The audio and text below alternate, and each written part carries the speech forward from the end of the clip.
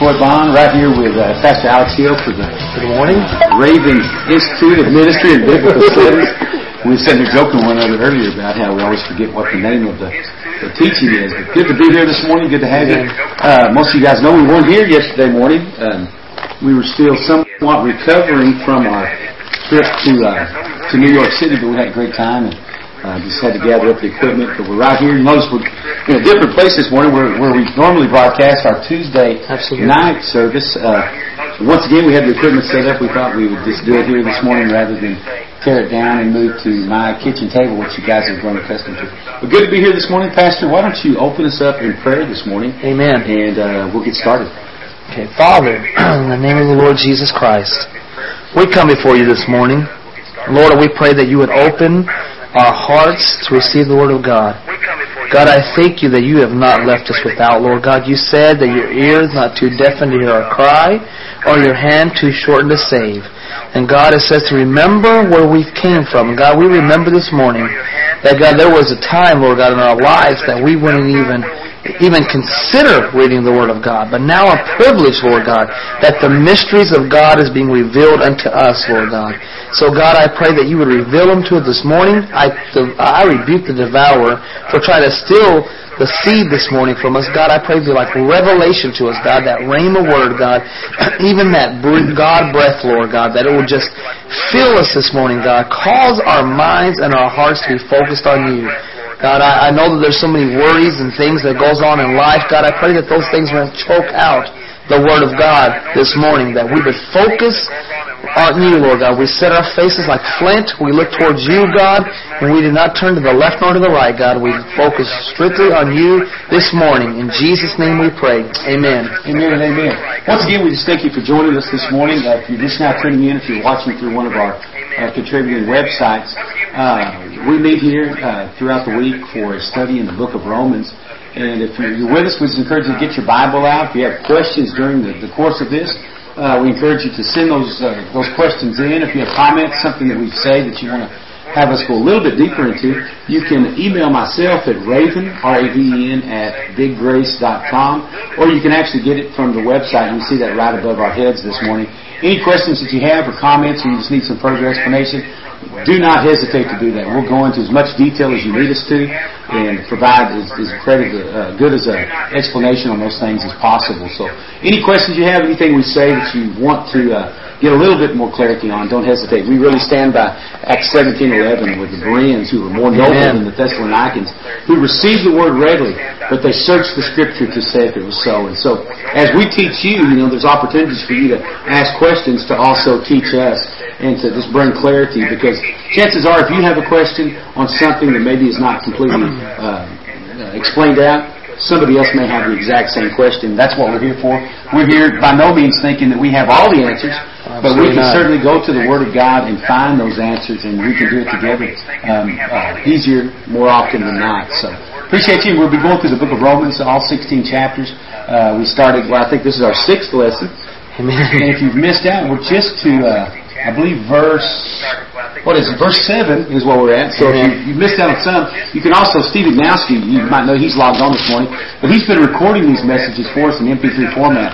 So if you've missed any of the previous teachings, you can actually go right here to ravenoutreach.blogspot.com, and we have those links on there that Steve's made available to you. And you can double-click on those. You can download them onto your iPod. And we're actually, maybe he can help me on that too. A brother in the Lord in New York City said, hey, can you set that up as a podcast? And so it's just as soon as we can figure out how to do that, we may make that available via a podcast as well. So appreciate Steve and appreciate all you folks that join with us each and every morning for the Raven Institute of Ministry and Biblical Studies as we go through the book of Romans. So let's not delay. Let's get to the book of Romans, the 7th chapter. But first I'm going to bring us up to speed since we're just this deep into it, brother. I'll just kind of read the first 6 chapters. And it says, Paul, a servant of Jesus Christ, called to be an apostle, separated in the gospel of God, which he had promised before by his prophets in the Holy Scriptures, concerning his Son Jesus Christ our Lord, which was made of the seed of David, according to the flesh, and declared to be the Son of God with power, according to the Spirit of holiness, by the resurrection from the dead, whom we have received grace and apostleship for obedience to faith among the nations for his name. Among you were also called. And so Today we're going to jump into verse 7, Pastor, where it says, to all that be in Rome, beloved of God, called to be saints, grace to you and peace from God our Father and the Lord Jesus Christ. I want to stop just for a second. I don't know if you found out, we were on the streets, which we often are, but when you get into an environment like New York City, which is such a melting pot, not of just people and nationalities, but of religions as well. Well, I think what's important about the book of Romans is that we talked about when we opened the class was where it was written from. Right. You know, it was written from a place probably not too much unlike New York City, because the Roman letter was written from Corinth, which Corinth was a place that had been infiltrated by a lot of false religion. There was a lot of sexual immorality. Does it sound familiar? Yeah, absolutely. It was a kind of a melting pot. It was a cosmopolitan area, and so as Paul. Don't hear any sound. It may be on your end, sis. So I think everyone else hearing sound from our program this morning? Okay, everyone else is hearing sound. One, it may be on your end, sis. So you see, Corinth was a place that was a melting pot, not unlike New York City. And so when you find yourself in a situation like this, whether we were dealing and ministering unto Jews, I mean, think about the number of Jews that we were ministering to. Absolutely. Some were Orthodox Jews, some were just birthright. They really didn't personally read the Torah themselves, or they didn't adhere to the principles of the law of Moses. They considered themselves Jews because they were born Jews. Then we had the apostate Jews, guys that believed that the Messiah had already came, and not Jesus, but it was a fellow living in Queens, New York. Yeah. And so you confronted with that. We dealt with Hinduism. We dealt with Buddhism. And so all this melting pot was so similar to me when I stood there in that place of a place like New York City. And so it's important that we really just study the Word. And the Scripture tells us, Paul taught, to study to show yourself approved unto God, that rightly dividing the word of truth, that you become a workman that doesn't need to be ashamed. Because if you get into a situation like that and you don't have the answer, what is it? You're ashamed. Right. Not ashamed in the sense of doubting who Christ is in your life, but just thinking to yourself, man, I could have done more preparation. Right. I should have known more. I should have known more. I should have been able to provide an answer for them. And so when we meet in times like this really provides us an opportunity to really get schooled in the Word of God and to hone the edges of our swords and to get that Word inside of us.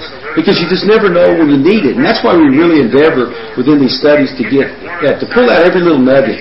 And some people say, well, you can just brush over that. But I don't think we really can. You have to really dig into that stuff and get those riches and those treasures that He hides in this stuff. I don't know how many times that we had to, during this last trip even, that we had to go back and just the recent Roman studies that we've been doing on how, especially when we were talking about the deity of Christ, on how we had to go and use those things that we just learned for those things, because so many people, well, of course, they don't believe in Jesus being the Christ, the Son of the living God. So you're able to use some of that stuff that we got. At least I was able to go back and draw back and say, oh man, we just studied some of this, and able to go back and pull that in. So how many times did you hear someone say over the course of this past weekend, I believe in Jesus, I believe that He was a good man. I was a good man. Or I believe that He was a prophet, or I believe that, that He lived. But they would not go to that point of saying, I believe that Jesus Christ was God made manifest in the flesh. And, it's one thing to say, He was. Yeah, He was. Right. But you've got to be able to defend the faith. And I believe when we come to places like this, that's it. So we talked about that Paul wrote this letter from Corinth, a place not unlike New York City. And that he established right off the bat his apostleship. He established the transformation that comes in Christ Jesus. He established that his obedience. He established that it was based on faith throughout the nations. And now we come to this place where he begins to specifically address the parties that he's speaking to. And he says, to all that be in Rome, beloved of God, called to be saints, grace to you and peace from our God the Father, Lord Jesus Christ. And so Paul opens up, Pastor, he says, to all that be in Rome. And so, once again, we see throughout the Scripture that Paul always endeavored to go to Rome. Right. Why was it that he so wanted to go to Rome? Well, in fact, the Lord told him he was going to have to go to Rome. Which is a good reason. Yeah. Which should be the only reason we have to have that. But I think he told him how much he'd have to suffer there, didn't he? He had to suffer there. Yeah. But you think about what Rome represented in that day and age. It was the seat of government.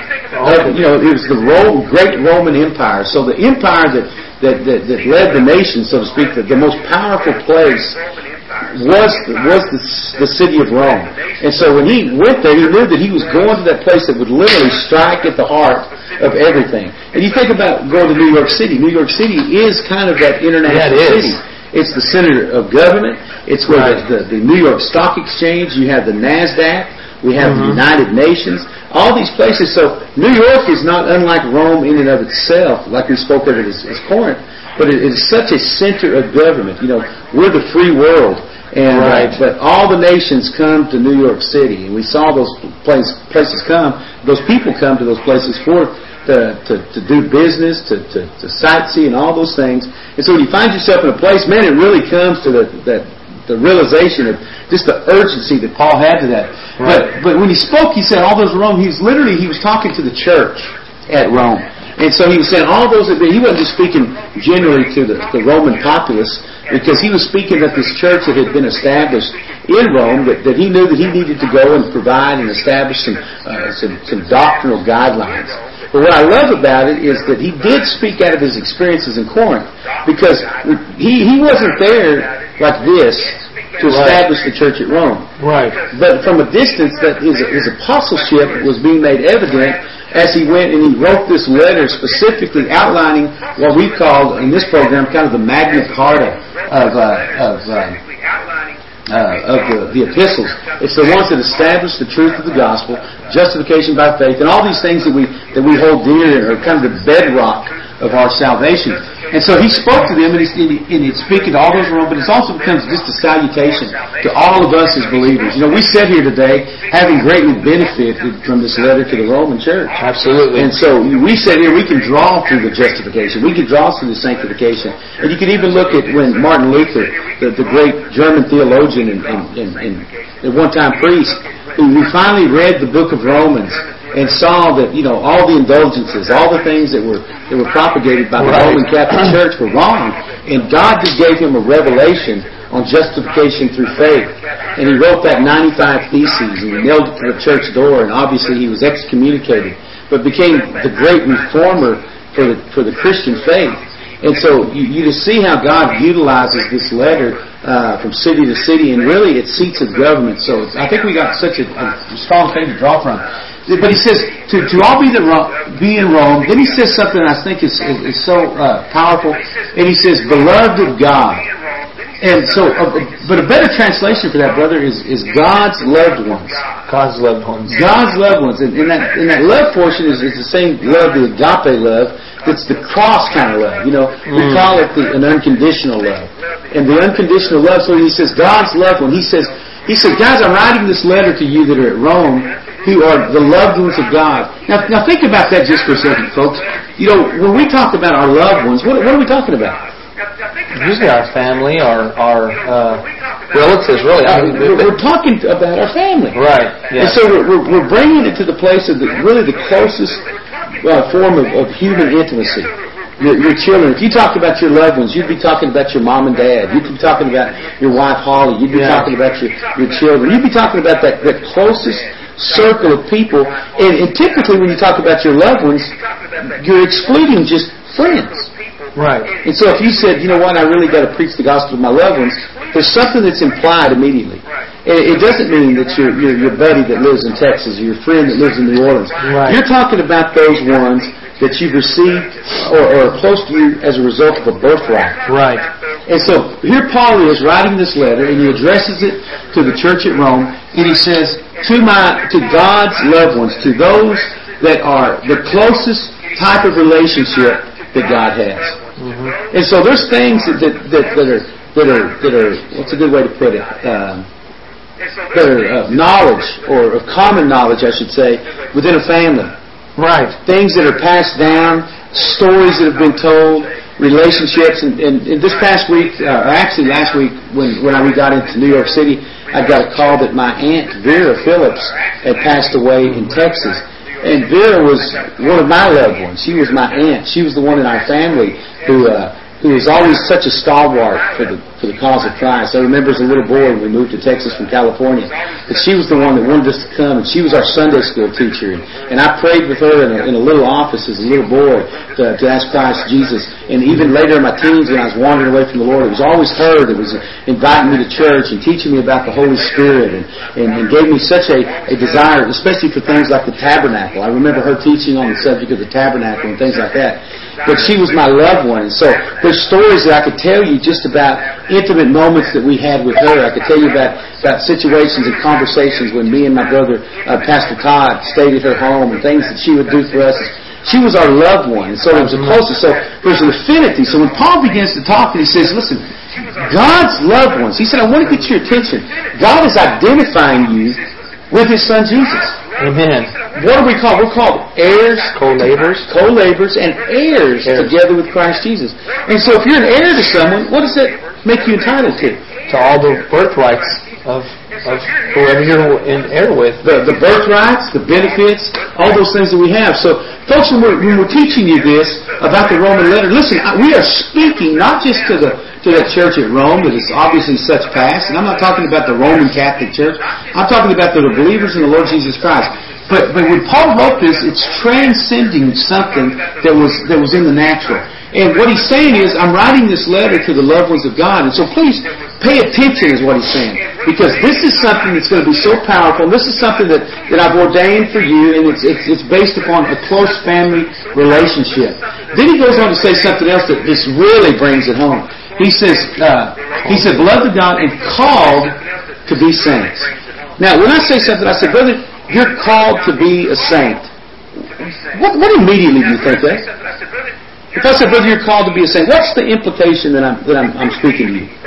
That we're living in a holy, that He's depending you to be holy, that you're called out, that you're a saint is something that people, I guess, even when I was lost, would recognize as somebody that was really high up there, really walking with the Lord. He was special. He was you couldn't touch him. That's kind of probably off a little bit, but that's what that's probably what I thought about. You almost feel like you're being set up in these things. You're not being set up, brother. Trust me. But look at your Bible. You're probably reading King James this morning just like I have. You may be reading a different translation. But when it says called to be saints, if you'll notice, those words to be are italicized. Which means that they were added by translators to provide clarity at a later date. But in reality, they don't provide clarity. And if you look at culturally when this translation was, it still had a lot of that influence from the Roman Catholic Church. You know, it was a breakaway from the Church of England, and I was ordained to establish these things. But it should say not called to be saints, but it should say called saints. And so it should be really a better translation would to all that be enrolled, beloved of God, called saints. And so, folks, if I said, what are you? You're a saint. You're a saint of God. The Bible identifies you that. But we see that again in this translation, we see that influence in the Roman Catholic Church, and what they meant was sainthood based upon some series of guidelines. I believe even with the passing of Pope Paul, that they're going through a process to call him a saint. That based upon some somebody may bring clarity to this, and I can mention it in another program. But I think there had to be 2 or 3 miracles that were confirmed, or someone say, "Hey, he prayed for me." Man, I tell you what, I know a lot of saints. And I know a lot of people that have prayed for folks and seen God raise them up and all these types of things. So it was their criteria. Boy, that's a small criteria. Yeah, only 3? Only 3? I'm saying, you know what? You mean 3 this week or 3 today? Because what is it God called us to? He gives us the power to tread upon serpents, to lay hands on the sick. And so, sainthood is not determined upon those type of things. So you see that, and then people are looking whether just a certain type of criteria. But it's like I said, it's originally in the original text, those words to be are not there. And really it's the opposite of be called. So it should be called saints. And so, but God doesn't grant sainthood based upon performance. Amen. And I want to say that again. Guys, if you're looking to be called a saint, or if somebody says, are you a sinner or a saint? And you're thinking, well, I can't be a saint, or I can't even call myself a saint because I don't believe I'm acting saintly. Well, it's not based upon your works of righteousness.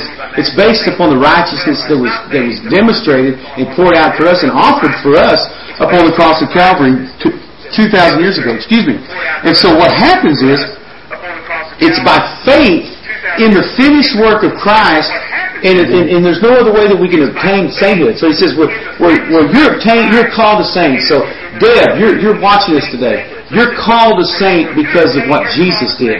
Steve is called a saint because of what Jesus did. Holly is called a saint because of what Jesus did. Deb and Danae, whoever's with us, Laura, you're saints. Pastor Kerry, you're saints. Wanda, you're a saint because of what Jesus did. And so when we identify with His righteousness, we identify with that position that He's called us to.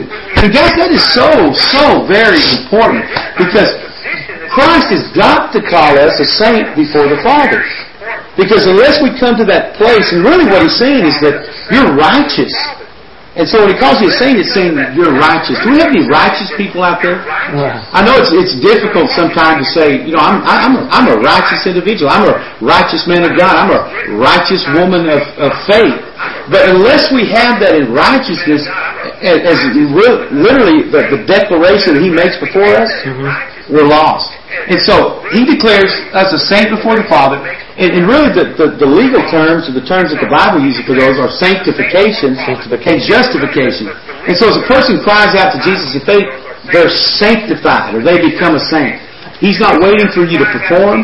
He's not waiting for you to spend 10 years studying the Bible. He's not waiting for you to be able to quote, from various places in the Scripture. You are justified and called a saint based upon your position in Christ. And so you become the loved one. And once you become the loved one, now you're called the saint of Christ. It's real important. We'll get into that more in just a few minutes. But think about this. 1 Corinthians 6:11. And somebody might put that on there for those that are watching. 1 Corinthians 6:11. And it says, as such were some of you, talking about those that were lost. You can read the context of that. I remember the Scripture. You remember the Scripture? Yeah, absolutely. And he says, but you were washed, but you were sanctified, but you were justified in the name of the Lord Jesus and by the Spirit of God. Amen. And so he was talking about people that had previously been something. But folks, listen, once you come to Christ Jesus, your sainthood is established.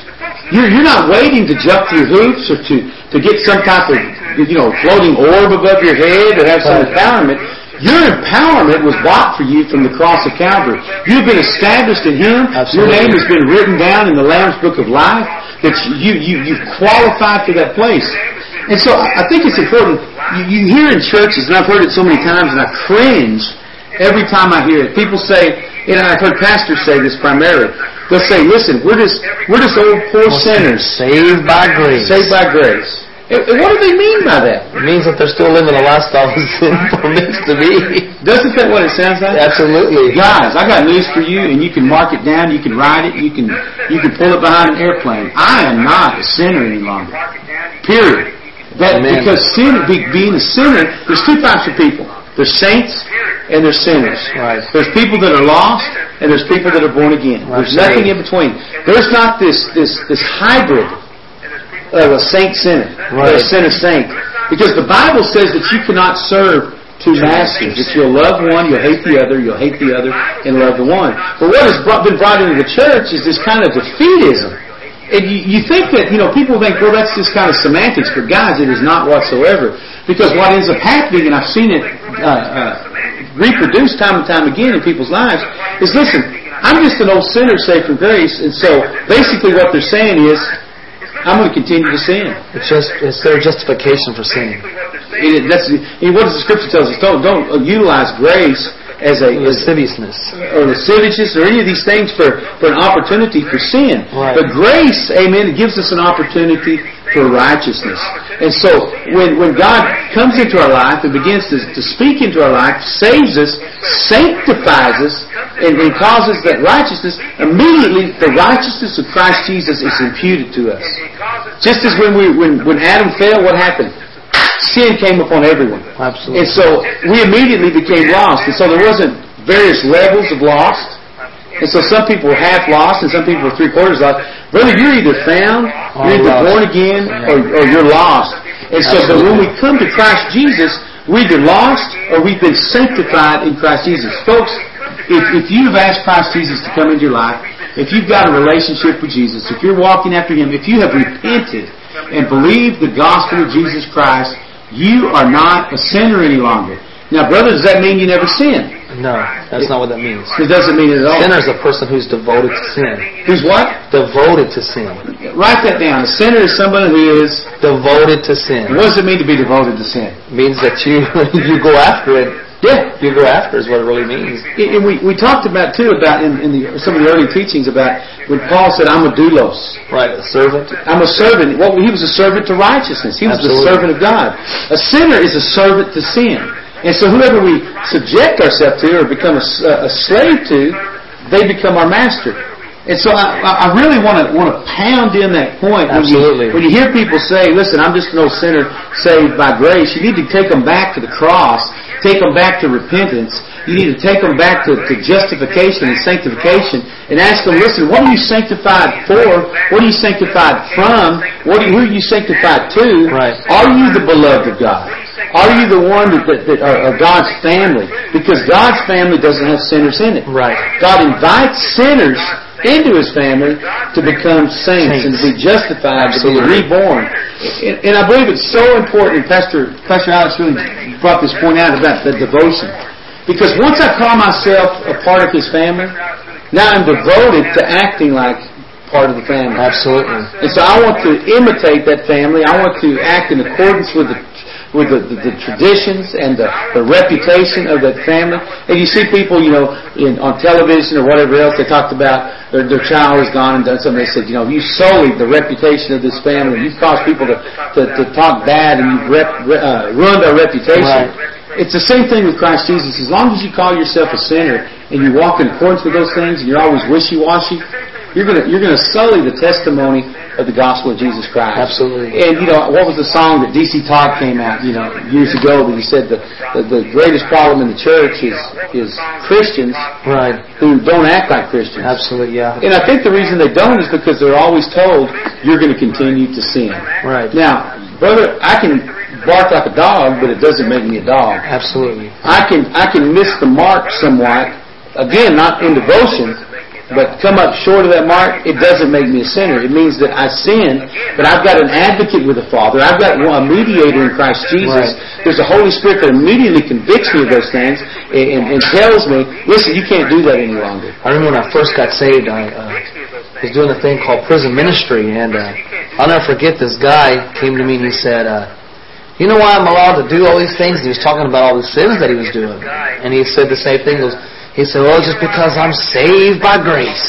And he was over there puffing on a cigarette and talking about all the alcohol he was drinking. And he was supposed to be one of the ministers coming to do the prison ministry. And I thought to myself, even then, just recently saved, I said, that don't sound right to me. There's just not something right about it. Yeah. There's just no victory in it. Yeah, he was just like, I can do what I want to, basically what he said. He was all happy about it. And I thought, this don't sound right to me, And brothers, as that sounds, it's just you see it so widespread in the church today. I've been in churches that I've ministered at, and one of the elders will come out and he'll have his pack of cigarettes in his pocket. Now, am I saying that cigarettes or anything like that is the worst sin? Absolutely not. But those things are just they're fruit. They're indicators of what's going on the inside. They're indicators that we're justifying sin, that we're justifying a lack of righteousness. We're justifying these things rather than coming to say, listen, we are the beloved of God. Now, you and I are sitting here, brother. Neither one of us have arrived.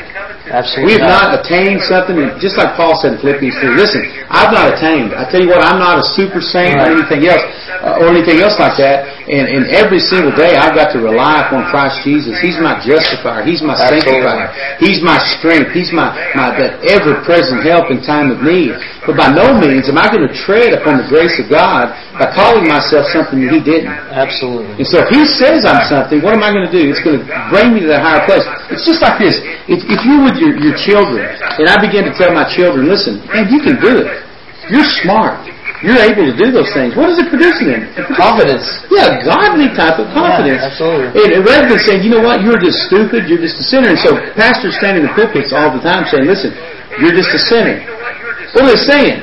That's basically you have no confidence. You have no overcome, no victory. You're not going to be able to overcome. Yeah, you're not going to have any victory. And so I think we really need to... Or you're a slave to is what I'm saying. Yeah, you're a slave to. And we'll get into that more in chapter 6 as we get to that.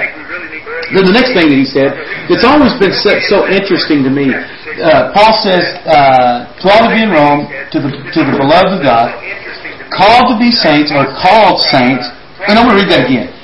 To all of you in Rome, beloved of God, called saints. Then he says this. He says, grace to you and peace from God our Father and the Lord Jesus Christ. Grace to you and peace from God our Father and the Lord Jesus Christ. If you look through all of Paul's writings, almost without exception, if you look at the book of Colossians, Ephesians, if you look at Philippians, almost every time in Paul's salutation, he says that. He says, grace to you and peace. Why? You think it's just something like, yo, homeboy. It's a little saying. Yeah, why do you think Paul would take that type of position? You know, he's obviously trying to establish something or try to get something across to the people every single time. I'm not quite sure why he does it, but I mean that's what it indicates to me. He's trying to.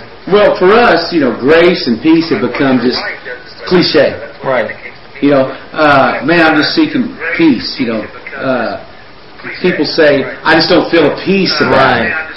Well, they don't feel a peace about it. That means typically what it means is that God's challenging you to do something and you feel uneasy about it. Jesus said, think not that I come to bring peace, nay, but a sword. And so it can't be a thing where Paul was saying grace and peace. And so I hope you feel a peace about what I'm saying. Now, we talked about in the past, and I think we even mentioned some of this in this program about what grace is and what grace isn't. And I think it's important. I'm going to bring this up again in case we haven't. But it says, he says, grace and peace to you from God our Father and the Lord Jesus Christ. Grace is not the old covenant type of grace. Grace is the new covenant type of grace. The old covenant grace simply was just an unmerited favor of God. Right. It was something that had not been merited. It was just like when God called Abraham out of Ur of the Chaldees, and He says, "Hey, it's you that I want to make a people out of. That I want to utilize you as that source of redemption for mankind." And so it was unmerited because there had not been a cross yet. And so with that, we have an establishment of something that people always want to draw from. If Pastor Terry's listening, we're getting a slight echo on your end, brother. You might want to turn your mic off so we won't have that. If Pastor Terry's listening, we're getting a slight echo on your end. Oh, and we lost our video feed just for a second. We'll get our video feed back as well. You're good. You're good. We'll just change cameras. Okay. Anyhow, much better, Steve says. And so when we talk about grace and peace, he's not talking about the unmerited favor of God. And some people will say from pulpits, that's what it is, it's the unmerited favor. But literally, it's the word charis in the Greek, which is the divine influence of God upon the heart and its reflection in the life. And so let's inject that for a minute into what Paul says in this verse, in verse 7. So he says, the divine influence of God upon the life and the reflection, the divine influence of God upon the heart and the reflection in the life and peace to you. Now see, when they heard it, that's what they heard. When we hear grace that's diminished to this thing, just grace and peace, which just becomes just a quick salutation or a little L. But Paul, when he spoke those things, he was teaching them something. He was establishing, okay, if you're going to get the rest of these 16 chapters, if you're going to get the rest, obviously he didn't break it into chapters, if you're going to get the rest of this letter, if you're going to get the doctrines of what I'm teaching you in Rome, he said you're going to have to get those things through the divine influence of God. You're going to have to get those things through that reflection that's going to come out of your life. Right. And see, that's going to follow with peace. So it's interesting to me that he uses those words, grace and peace, so many times, and not that just that modern rendition. Because so many people today they're looking for peace, they're looking for these things that have nothing to do with the gospel of the Lord Jesus Christ. And so they're trying to draw from something that is not an empowerment to overcome, but it's an empowerment to walk back. So he establishes, beloved of Christ, Amen, who we are in Christ. He established that we're God called, that we're called saints, that God establishes that I'm going to put an influence upon you that's going to cause a reflection to come out of your life. And so every single letter that he put, and listen, we established this was such a doctrinal book. You see if you can go to 1 again now. And so within that, there you go. And so within this doctrinal book, He said, listen, everything that you're going to get is going to be based upon the influence of God. And so guys, as you read the Word of God, and particularly the book of Romans, I really encourage you to say, God, I need the influence of grace to be upon my life. And really even him saying that, the grace is what helps us call to be saints. Exactly. Divine influence on the heart. How it helps us to be the servants. I mean, it goes in everything that we've studied so far. It says this is when you get the grace, it's what's helps you to be called saints. How you get the peace. How you get to be a servant. How you to be holy. How I even came from being Saul to Paul. I mean, when you say that, that's what all that has to do with as well. Yeah, absolutely. I mean, what's our source? We're saved by grace through faith. Through faith, we got that influence, and it connects with faith. Because grace without faith, or where's faith come from? Faith comes by hearing by the Word of God. And so when grace comes and affects us, it's going to come in contact with that Word. Paul had already established, he called them God-called saints. Right. And so he knew that the Word had came to them. And what was that Word? It was the testimony of Jesus, the death, burial, and resurrection. And so he knew when grace came upon them that there was something for grace to be filtered back from. Right. It's important. And what's also important is, Paul wrote these letters not to the lost, but he wrote them to believers. Otherwise, I don't believe he would have in his salutation, grace and peace be unto you. Because that grace without the Word only produces judgment. Now think about that just for a second. Grace without the Word only produces judgment. Because here's what it's like. It's like walking down the street, and I've said this many times, and I see people do it. You've got a lost person walking down the street that is totally unregenerate, doesn't have the mind of Christ, and you call out to them, hey, Jesus loves you. Right. Now, that sounds good, yeah. That sounds really good. But I've got to couple that with something else. Right. Is that a truth? Yeah, that's true. Absolutely. That's right, that Jesus does love them. Or you holler at somebody and you say, well, hey, God bless you anyway. Right. What are we doing? We're saying, God bless you. We don't know what their situation is. Right. God tells us, not to just bid anyone Godspeed or God's blessing. Right. What if that person walking down the street is in some type of abject sin? They got murder in their heart. They're alcoholic. And we say, listen, God bless you. So what are they doing? Grace is hitting them without truth following it up, without faith, the divine, that moral compunction, the truthfulness of God. And so, without grace, it's going to reflect judgment to them. They're going to say, I must be okay. I must be fine. Because God loves me. Yeah, God loved you so much. Right. Why didn't He stop right there? That He sent His Son, Jesus. Absolutely. That He goes on to say that whoever believes in Him will not perish but have everlasting life. But He goes on to say that this is the condemnation, that men love darkness rather than light because their deeds were evil. I guess it would be better to say, repent for Jesus loves you. Yeah, absolutely, or something more than that. Or listen, hey, God loves you, but unless you repent, you're going to perish. That God loved you enough to send His Son Jesus to die for you. Right. But if you continue in that, God's love is going to have to cry out judgment for you, and it's going to declare you guilty. That the judgment of God has nothing to do with the love of God. Think about that for a minute. God loves everyone. God loved the whole world. Right. But that's not going to keep God from having to judge you and declare you guilty before Him if it does not come through faith. And so I think it's so key to think about what Paul is saying in that situation and what we should say. That if we're going to just go out and say something, we need to back that up with truth. Otherwise, we're setting someone else up for failure. We're setting them up for compromise. We're setting them up for a false gospel. Right. And so it's not just as easy as walking up to someone and saying, "Listen, pray this little prayer with me. Say, I believe in God, and please forgive me," and going about your way. That it's got to be something that comes and God is influencing them. He is convicting them, and He is bringing them to that place of repentance to believe what Jesus did for them. They're laying down their life, and faith has come onto the scene. Right. Now, let's tie something together real quick, because I want to bring some clarity to it. We're saved by grace. Grace be to you, and peace, not of works, lest any man should boast. Absolutely. So we've got to tie something in here together. It's the fact that how are they going to hear? How are they going to get that faith? By hearing the Word of God. And where are they going to hear that at? From us. They're going to have to hear it from us. Yeah, absolutely. And so the Great Commission, He says, go and preach the gospel to every creature. Mm-hmm. And those that believe and are baptized shall be saved. Those that don't believe shall be damned. And so, listen, guys, just what he said there to the church at Rome ought to establish just the urgency that we have. Guys, when we go to a place like New York City, I guarantee you can ask anyone that goes to a place like this, they'll find out in a hurry that it's not a sightseeing trip. Our urgency is not to see the Statue of Liberty. Our urgency is not to see Ground Zero. We may go to those places because we know that they're a magnet for people. Absolutely. But, if I never go to those places and we can just stand flat-footed on a corner at St. Mark and 3rd Avenue and preach the gospel and people are getting saved, that's great as well. Absolutely. And so you've got to realize that every place we go, we're to take that word, and that's the urgency of the Great Commission.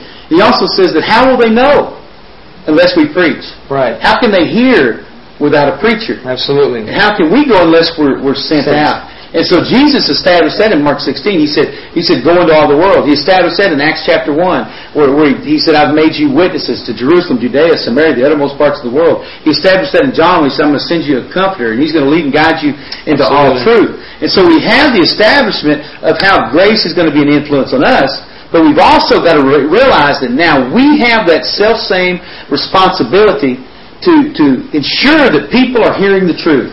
Whether it's in a forum like this, equipping the saints for the work of the ministry, whether it's in a written forum, whether it's talking to somebody one-on-one on a street corner, or somebody standing on a soapbox preaching the uncompromising gospel of the Lord Jesus Christ, whether it's with your children at your knee, teaching them the Word, or a husband and wife at a kitchen table doing a morning devotion, whatever it is, we have an obligation to Christ Jesus and thus to one another to bring that word of truth in. That way when the word is spoken, or when grace comes, because it has something to land upon. Absolutely. And it produces that truth. The problem is, for 2,000 years, the truth aspect of what affects grace has been undone. And so Paul was establishing, listen, I'm giving you a doctrinal book. I'm fixing to give it to you, but I'm giving you a little nugget right off the bat. It's going to have to be grace that's going to produce that. Now, I want to say this before we move on to the next verse. He said grace and peace. Why didn't he say peace and grace? I guess because grace has to come first. It has to be the divine influence first before you can ever get the peace. Exactly. Folks, you will never have the peace of God apart from the grace of God. I want to say that again. You will never have the peace of God apart from the grace of God. Let me stretch it out. Let me give you my amplified version. You will never have the peace of God apart from God's divine influence on your life and the righteous reflection of such. You will never have the peace of God. When the Scripture tells us to follow peace with all men, and holiness. Holiness, once again, is tied into the grace of God. What is God's influence? It's His holiness. It's His holiness. Absolutely. And so God's influence isn't just anything. What brings us to repentance? The awareness of the holiness of God.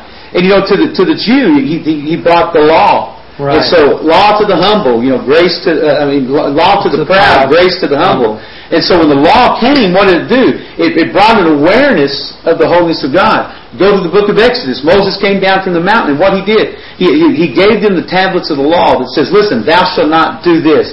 Thou shalt not have no other gods before me. Thou shalt not take the name of the Lord in vain. Thou shalt not forsake the Sabbath day. Thou shalt not lie. Thou shalt not steal. All these commandments that he gave us, he gave them to establish the criteria for holiness.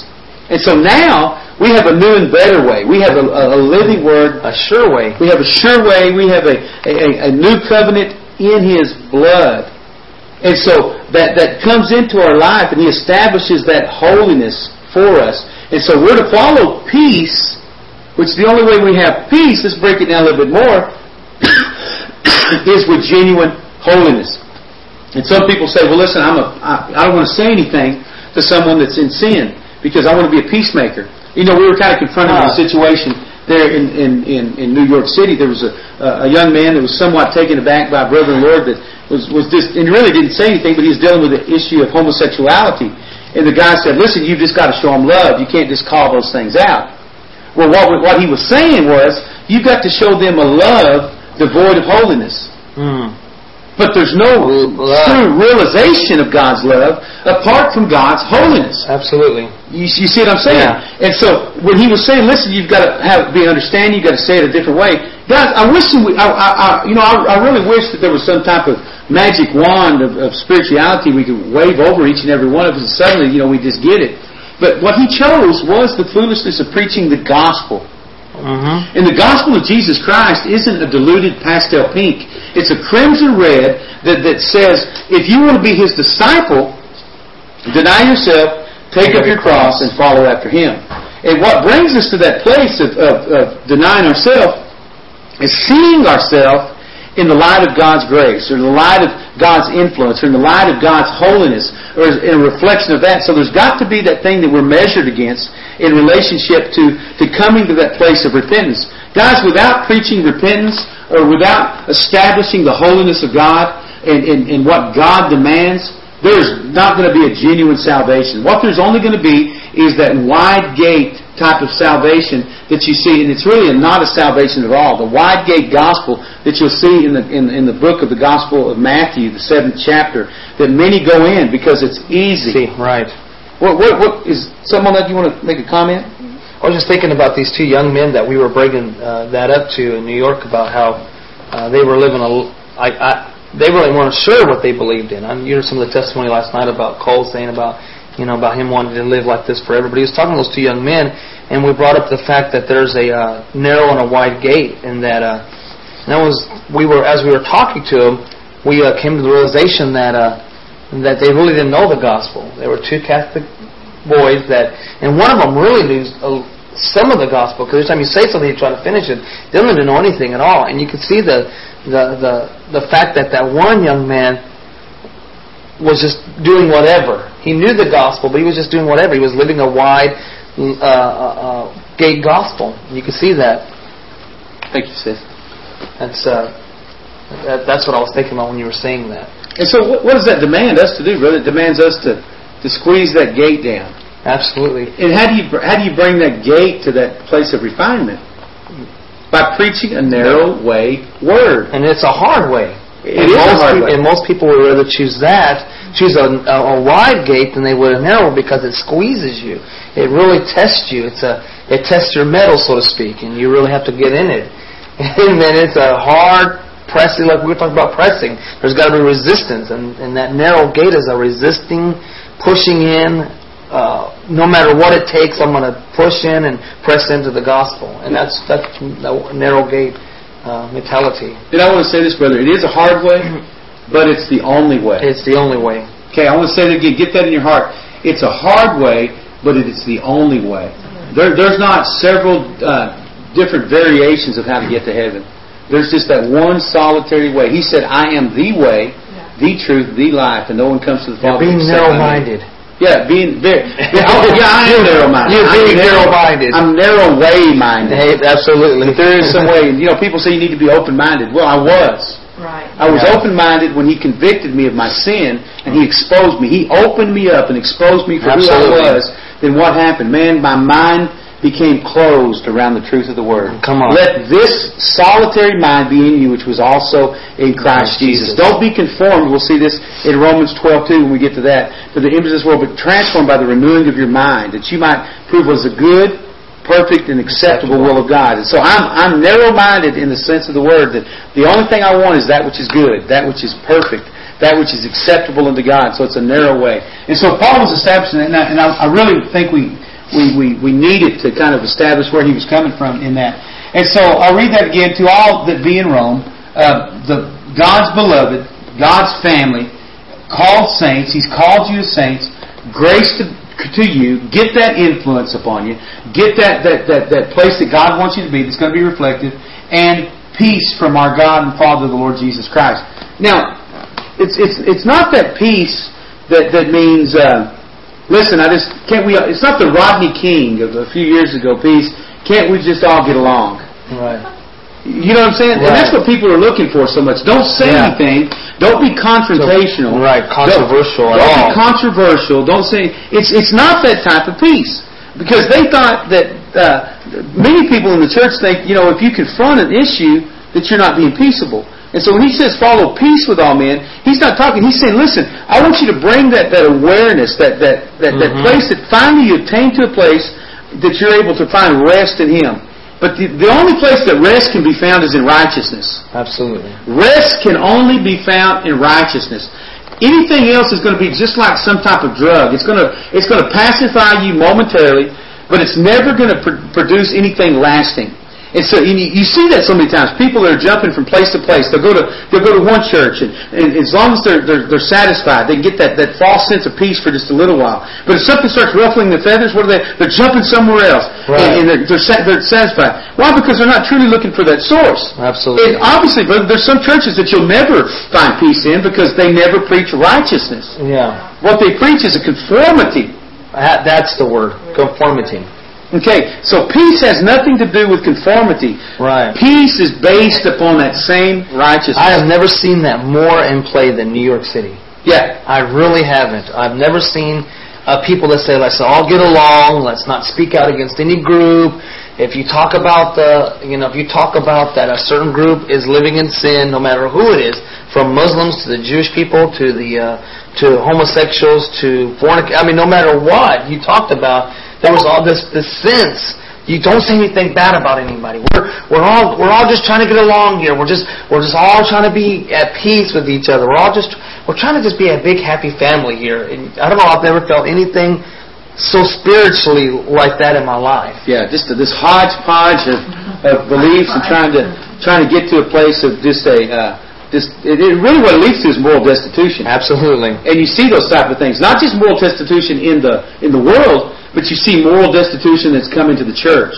And, I preach and minister at places all over the country, and in certain regions of the country, you're exactly right, that you see the church is morally destitute, and they're trying to find peace with the world. Right. And so as a result of trying to find peace with the world, not a biblical peace that's birthed out of righteousness, but a secular or a piece of conformity that says, I want to look more like the world so the world will like me. So we'll be peaceable.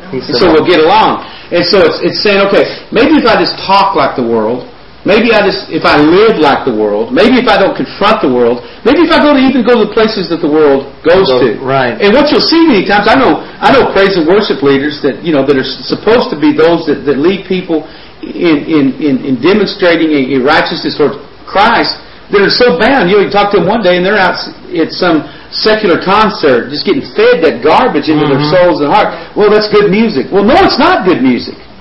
It's an abomination to God because you're either for Him or you're against Him, and it's not lifting Him up. It's a substitute. Lucifer was called kind of the praise and worship leader of that, and so he offered something strange. You see, the sons of Aaron offered something strange in their worship. They were consumed by the fire, and we have the audacity to believe that in this day and age, after grace has been poured upon us, mercy is poured upon us, that we're going to think that God is going to buy into some spiritual rigmarole that brings forth compromise and conformity. There's only one conformity. He said, I want you to be conformed to the image of my Son Christ Jesus, not to the image of this world. Right. And so this false sense of peace has eked its way in, and we've talked about the things, the Velvet Elvises and the Gnostics, these books by these people that have become widespread bestsellers, that on the surface they seem so good. Right. But when you begin to dig below the surface, you see they're quoting from atheists, they're quoting from secular humanists. My goodness. And just diluting down and they get you dabbling in things that you don't know anything about. Yeah. That way, one day you'll read something from that person and say, hey, that couldn't have been too bad. I know his book's a New Ager, but such and such, Rick Warren quoted from him in Purpose Driven, and that guy was a secular humanist. That's a true story. If you want more information on it, you can email me at raven@biggrace.com. I'll show you in the book. These quotes are from these secular humanists, and these quotes are from atheists, but they propagate them out there. So it dilutes down in the heart of the mind when you read those things. And so it becomes a conformity to this world for some type of result that's tangible in this world rather than intangible in the world to come. And I probably get a little bit animated about this because I see how the adversary works. Absolutely. He's not going to come walk in and say, and get a widespread appeal by saying, go burn, go sacrifice some children and do these things. Yes, certain pockets of people are going to do that. But what it's going to be a form of godliness that denies the true power. All right. And we talked about that power, and we'll get more into it. Right. And so they're forever learning, but never coming back to the knowledge of the truth, the doctrines that Christ Jesus has established for us. So I really encourage you not to seek after this conformity type of peace, but a peace that only comes with knowing, listen, Man, it's the holiness of God. And you know, we've been there, Pastor. You know, you get in the places in your life where, man, you just seek in the face of God, and you fasted, and you get that realization of where I am with Christ Jesus, that I've laid those sins that have easily beset me aside, and I've pressed towards the mark for the prize of the high calling of God, which is in Christ Jesus.